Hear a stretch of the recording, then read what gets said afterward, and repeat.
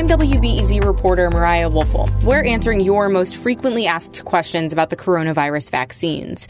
We've gotten hundreds, like one person who wondered what kind of information you need to share to get a shot, especially if you're undocumented or uninsured, and how much it'll cost.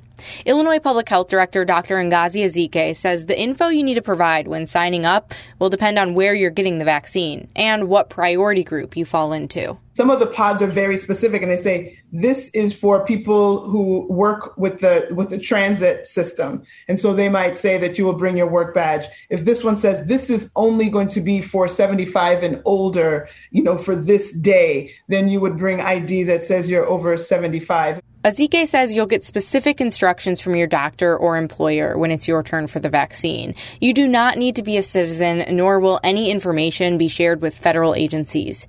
In terms of cost, officials are being very clear. You are not required to have insurance, nor should you be asked to pay for the vaccine. If anyone is soliciting money for this, be very concerned and run the other way. There is no cost to anyone. There's supposed to be no exchange of monies. We're able to answer your questions about COVID-19 vaccines thanks to support from the Pulitzer Center.